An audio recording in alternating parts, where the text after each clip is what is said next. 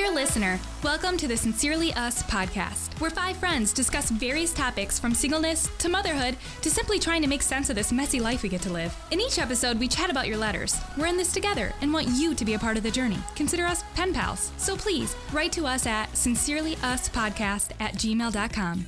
Until then, enjoy today's conversation. Sincerely, us. Welcome to the Sincerely Us podcast, where we invite you into our conversations. Today, we are all together, all five of us, Libby, Jelly, Leslie, Sarah, and Cassie. We are here to talk about a letter that was sent to us right after this listener listened to our episode that's titled, So You Think You're Pretty. I'm going to read the letter. It's from Jocelyn from Ohio. Well, from Florida now. And this is a tough topic. So I'm excited and also intrigued to hear what my other friends have to say. And I hope that this is a conversation that blesses our listeners. So this is from Jocelyn. Growing up with two younger brothers that were super skinny no matter how many times a week they got Happy Meals, gas station king sizes, or boxes of Little Debbie's, I was always the chunky kid. My mom started making me order side salads at fast food places. Dad said no to the candy. I was reminded how bad for me the Swiss cake rolls are, that chips and dip are basically eating cups of fat. Not that my parents were wrong, but I strongly feel like they could have approached the situation differently. I was about 7 or 8. Middle school found me as the awkward preteen teen with glasses. NBD. I played volleyball and basketball with my friends, even went out for track. Mentally, I regarded myself as the fat kid. Looking back, I wasn't the fastest, but I definitely wasn't fat. Those early situations shaped how I saw myself through high school and even into college. That's a lot of backtracking, even after finding Jesus. Believing his words and thoughts about me was so hard, especially when no one in my life even approached a different thought pattern with me. No Sunday school teachers, older youth groupers, aunts, friends' moms. It was. My youngest brother is pretty mean. We don't really have a relationship to this day.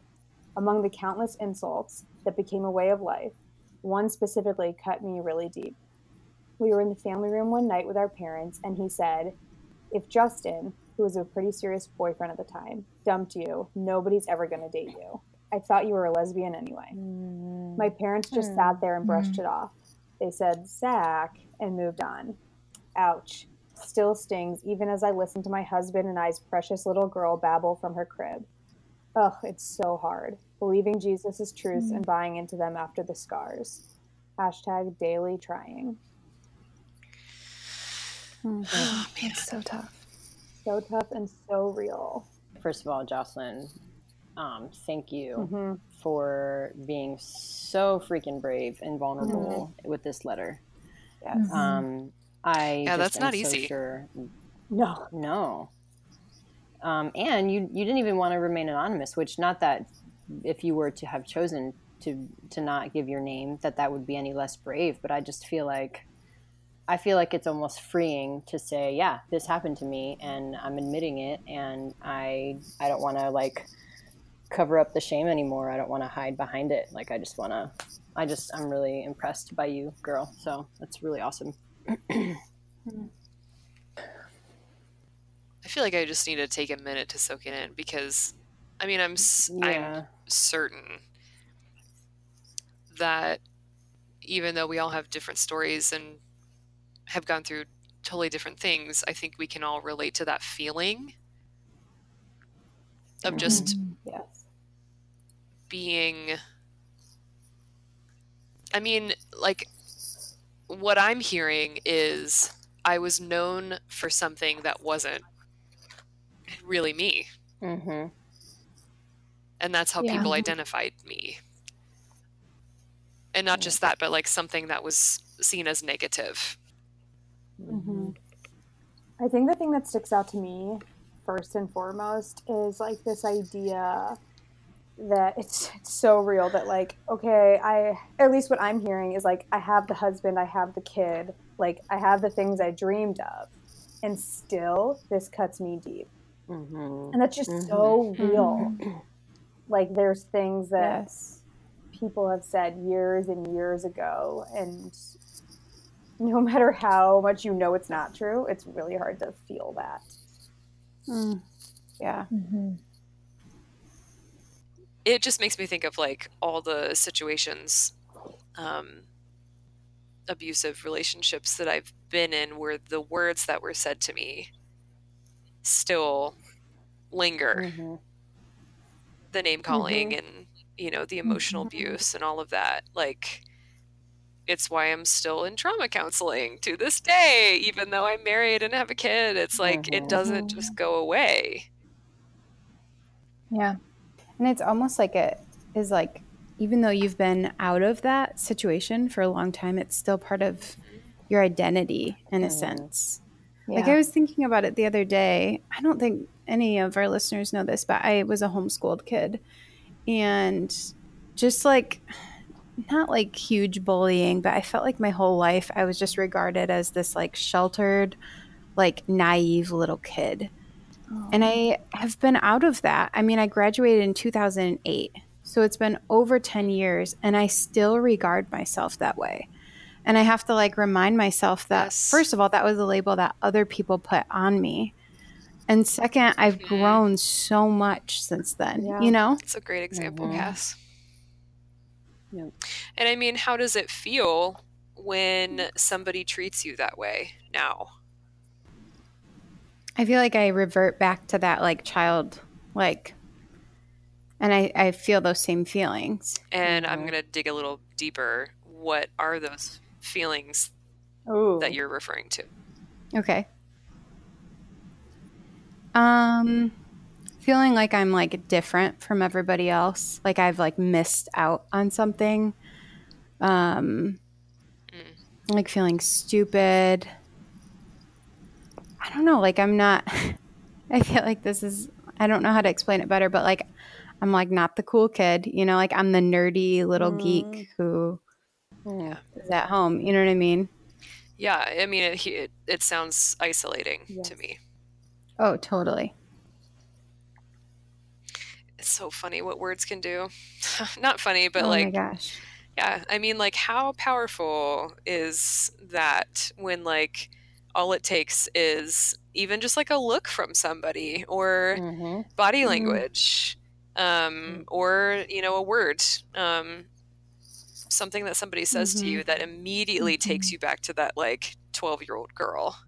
I think it also has a lot to do with like your personality and the way that you handle things, because I listened to Rachel Hollis, like her podcast or her documentary, and I hear her say like the difference between me and other people is that like I didn't take no for an answer. And I so envy that attitude, because I feel like if somebody even hints that I'm not perfect at something, I'm like, well, guess I'm not doing that anymore. Yeah. And it's like then you're left with you're literally left with nothing, which is why I'm now 30 and trying to figure out what I like to do and what I'm good at, because you have nothing left after a couple decades of taking every single criticism seriously. Which also makes parenting awesome. Yeah. Right. Like I didn't do that well. Then guess we're just gonna start over with different kids. It's rude. Oh wait. Man, I'm thinking also about Leslie. What Jocelyn. Oh, go ahead. I was just going to ask Leslie about this because I feel like you have a similar story. Like different, but just in the way that like similar to Cass, like you were kind of treated a certain way when you were younger, and how it's like lingered. I need a minute to think. I'm trying. I'm actually like totally blanking for some reason. I think in my head I'm really stuck on the like feeling overweight and the whole being overweight thing, because I've seen that actually with other family members, but I obviously don't want to tell their stories. And so I think I'm just stuck right now in like how to relate and not get too far away from like the meat of what this is. You know what I'm saying?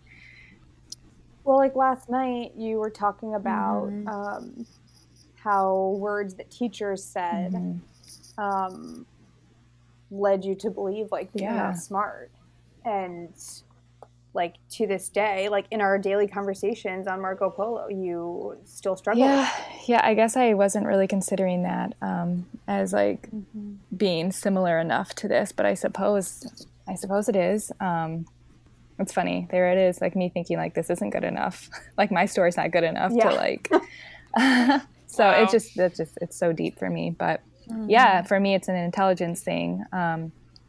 I just experienced a lot of enough bullying from like authoritative figures to lead me to believe that this mistreatment meant that I was stupid, and that those words from those authority figures and even peers were correct. And I started to live my life in a way that like led me to believe that about myself. And so it's definitely a new thing for me that I'm only recently starting to just realize my value and my worth, and that those aren't true, that there are other things that are truer about me, that in fact I'm not stupid, like I'm the smartest person ever. No, I'm very I love myself, and I'm just learning to accept myself now. But yeah, man, you're not like saying you are very intelligent. I'm just going to say the sentence. You are very intelligent. Well, it's so those younger years are so pivotal, and it breaks my heart. When I think about these stories and I look at my children and like, how can I stop these things from happening? And the best thing we can do for those of us who have just lived through it and there's no going back and there's no rewriting the past is to just learn from that and grow into who we want to be and learn who we really truly are and ask ourselves questions and practice the process of inquiry. There's something that I noticed when you started talking, Leslie, that I don't know if this is getting too far off track, but I also notice that sometimes people, it's almost like reverse bullying, but it's still bullying, is you were hesitant to speak what your struggle was because I think partially because you are physically beautiful and physically in shape. And I think that society tells people who are beautiful on the outside that they're not allowed to have any internal struggles, that those struggles they don't matter because at least you're pretty. Dude, yep. First of all, thanks for that compliment. That's really kind. And that has actually been such like a push and pull topic, like my beauty, or not enough beauty, or not at all. Or someone once told me that I look like an armadillo, and for some reason, what the what? It's really, really funny, but that stuck with me. And I'm like, so wait, am I pretty or do I look like a freaking armadillo? Like what? And so, and then also feeling like, okay, like when I am feeling really beautiful and I do look good and my skin's really good. I know the armadillo thing. I can't get over it. I'm so sorry. That's the worst, and it's so not true. I'm so sorry. What the hell? No, but like, so what I'm saying is, so I feel like I'm not allowed to. So it's like I want to be beautiful, and people are like, "You are beautiful," but then it's like, okay, if you embrace it, then suddenly I'm now. We talked about this in one of our previous episodes, like, "Oh, so you think you're pretty?" episode, but I even to this day feel confused at like what I'm allowed to feel about myself, but I know saying that out loud, it's like what the truth is. Like I can feel however I want to feel about myself, and without any regard of what anyone else thinks about me. So it's just hard to like fit into that mentality after all of these years of being trained and taught, and even looking at our society and the way we look at the way we think we're supposed to be. It's hard to fall in line with what you. Dude, yep. I'm reading this book right now called Mothers, Daughters, and Body Image by Hilary McBride, and it's blowing my mind. She talks about how like some crazy statistic, like 89% or something. I'm ruining it, but some crazy high statistic of women hate the way they look. But when she dug further into that statistic, what she found out is there's actually a decent handful of women who actually love the way that they look. They love their bodies, whatever. But when they're asked, they feel shame. And they say, yeah, I hate my body too, because they think if they admit to loving themselves, they will be considered unrelatable by other women. And we would rather be able to connect with each other than tell the truth. And it's just like, Oh my I mean, goodness. so many things in this. Yeah, it's so many things in this book. I mean, I'm even thinking about Jocelyn and the experiences that she had with her parents, and the way that they would discuss food around her or suggest eating one thing over another. And the reality is, I'm sure that those things were done in love, but like what Jocelyn heard and felt when those things were told to her was just shame and taking on this identity of being fat. And in this book, she talks a lot about how, you know, the title is Mothers, Daughters, and Body Image. And she talks a lot about how you can't be a perfect parent, but you can be a good enough parent. And the way that I think, Leslie, something you mentioned made me think of this, because you said the best thing that I can do is discover who I am and love myself. And like, that's the best thing we can do as parents, because our children are going to learn so much more from the way that we love ourselves than the way that we speak to them. Like my mom and I actually heard this book together, and she said to me, I don't think I was ever critical with you about your weight or anything, was I? And I said, no, you were always very encouraging. But what stuck with me more was the way you would talk about yourself. Like, oh, I don't like my flabby arms, or my jeans are too tight, or I need to get rid of this gut. Like, that affected me so much more than the way that you would speak to me. Absolutely. So I don't know. I'm just thinking about this and thinking about my role as a mother and how I can, you know, speak to Mel. And I'm thinking about this book, and I'm hearing you, Leslie, and there's just so many layers deep. So many good things. So good. Yeah.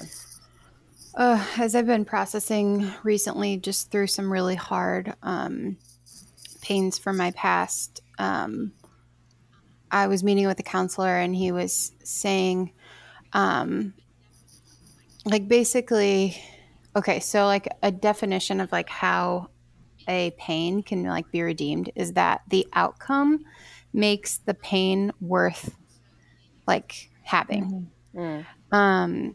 And so he was encouraging me. I've felt really stuck and just like mourning what these things like these things that have happened to me. And so he was like, go back and you need to like find the redemption in these situations. And a couple weeks ago, I went with Jelly and Libby to the Rachel Hollis documentary in theaters or whatever. And she was talking about like her past pains and how basically like she came to this point where she was like, I went through that. Like I went through this and this and this, and I'm an effing warrior. And that like just, I feel like it like shattered everything for me. And I was like, yes, like I'm who I am, and I am like a stronger person because of these things. And it sucks. Like our pasts, our pains, they suck. But even just going off of what you said, Jel, like how we can then instill things into our kids. And as you're talking, Jocelyn, about your baby girl in the other room, like you have lived through these pains of even just how your parents handled things.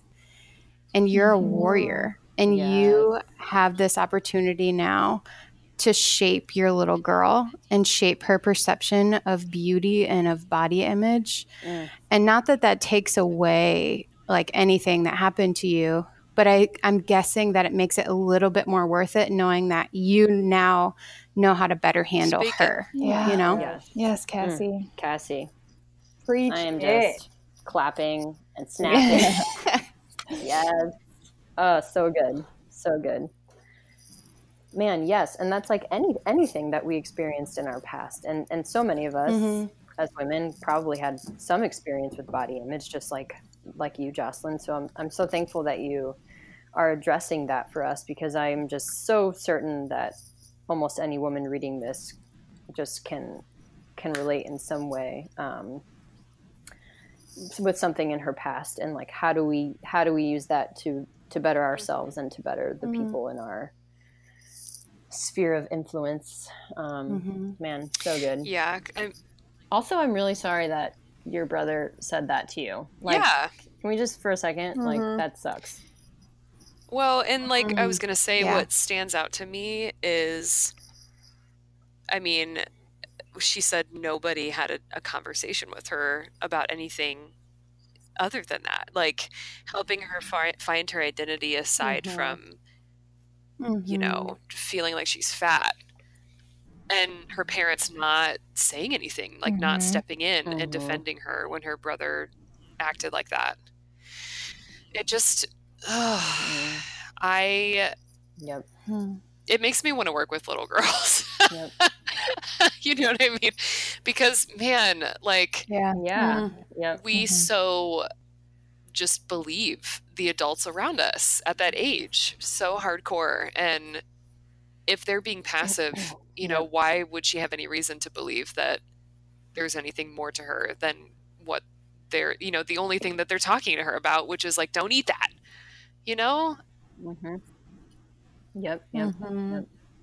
And that's why I think these conversations are so important, because the reality is that was a hurt that was passed down from generations.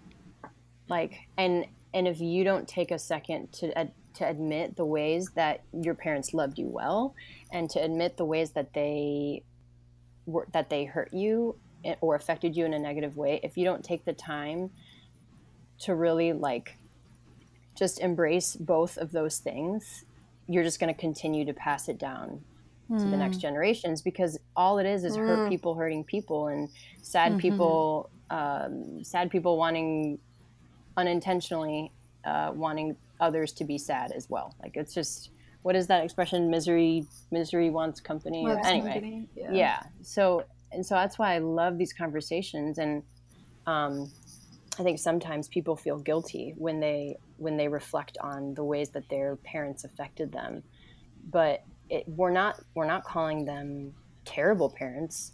We're just saying they were imperfect, just like I will be imperfect. But I'm going to, you know, research and development. I'm going to take what happened to me and I'm going to develop it further, to break these chains for the generations after me. So I just think this is just, I mean, again, Jocelyn, I just think this is so awesome and so brave and so important. Yes, so good. I was at I've been doing some trauma therapy, and I was with my counselor this past weekend, and we were talking about some different traumas, and she said, you know, all of this is just research and development. You're taking what happened to you and allowing it to develop who you are into something better. And when I look at it like that, it's so much less of this like victim, oh, this happened to me and I'm this wounded little puppy in the corner. Like, not that there can't be moments where I feel that way, that's fine. But when I look at it like research and development, like, how did that affect me and what am I doing with it now? Like, I'm a effing warrior because those things happened to me, and I'm developing greater than I could have ever without those things. So I don't know. It's pretty awesome. So just adding on to what you just said, Jelly, I think I like being around people who have been through shit and have grown through it. People that take those experiences and allow it to mold them into people that they would have wanted to look up to when they were young. And so I think, like, maybe what you were meaning to say, or just to add on to that, is just that, you know, not that it like makes you a better person, or like that it makes you develop better than people who have not been through as much hardships in life, but just that I think anybody who's been through that kind of thing and has grown through it could all possibly relate to this idea that, man, yes, like it did help me become a more well-rounded person because I grew through it. And that's cool to see. And it's cool to hear those stories. And I think, you know, we talk about this all the time. Like those are the kinds of stories that we latch onto and we root for those people because, you know, we know that they've been through it. And even more so when they can, you know, like this, just share their story with the world so that other people can learn from it too. Yeah. So I don't know if that like makes sense, but yeah, totally. Thank you. Yep. 100%. I think something else that really sucks about this is that like her brothers are speaking out of insecurity and ignorance. And because of it, their relationship still sucks.